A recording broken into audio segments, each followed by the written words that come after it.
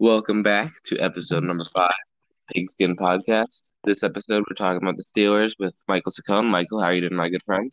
Doing good. How are you? Wonderful, wonderful. All right, so let's hop right into it here. Didn't make many offseason signings. Had a lot of people go. Avery Williamson, Alejandro Villanueva, Sean Davis, Bud Dupree, big name. They're all gone. But you had some big signings too. One of them, Juju Smith-Schuster, the TikTok boy. How do you feel about that? Him coming back? I think it's a very vital part of him coming back. The offense worked well. You didn't really lose anyone on the offense, and you signed and we drafted Najee Harris to fix up the run game that we had. We were worse in the run game, and signing it and drafting him gives us a big thing to boost our run game. And Juju will keep that wide receiver core how it worked. And I had them in fantasy football. They played really well in fantasy football when you all racked up points. Most teams don't have three wide receivers that can all put up points like that. Yeah, he's definitely a good receiver. You know, some people they have the different opinions on him based on his internet fame, but I think he's a decent receiver. Mm-hmm. And one of your under the radar re-signings, and not many people know about Tyson Lulu on that defensive line. Great run stuffer. He's about 31 years old, I believe. Not many people know that. Why don't you give us some insight on him? He's really, really good. Very underrated. He's big. He's the guy that held down that middle of the D line for the Steelers. When he was originally signed with the Jacksonville Jaguars, and I felt horrible. I thought that's a big hole that we had to fill, but his flight got canceled because of a COVID thing, and he had a rethinking with his family while he was still in Pittsburgh, and then he changed his signing from Jacksonville. He said, "I don't want to sign there. Sign with the Steelers," and I was ecstatic. Uh, that's very unusual, you know, having your flight canceled and then deciding your fate again. That's really that's interesting. All right.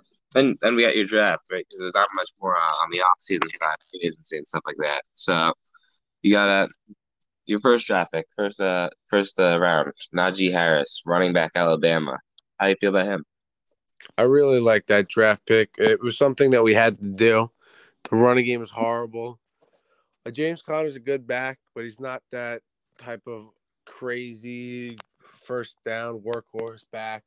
He's just the guy that you put in and you get yards. Najee Harris is different. He's much more athletic. He's a pass catcher. He's a game changer, and I think he will be a very big part to the Steelers' offense. Yeah, 100%.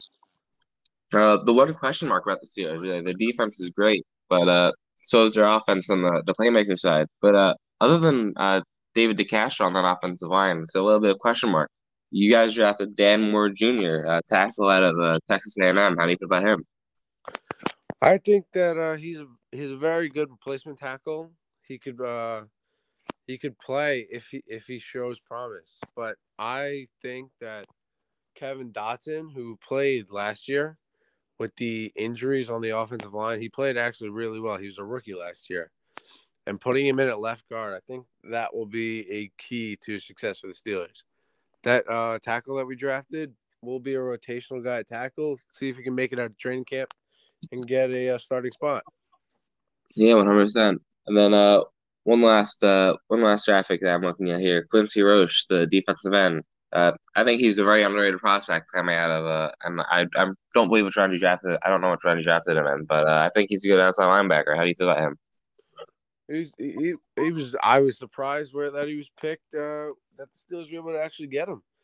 He's very good, and the Steelers have next to none with depth on the outside linebacker position. He was a very needed pick to make. They lost Bud Dupree in the offseason.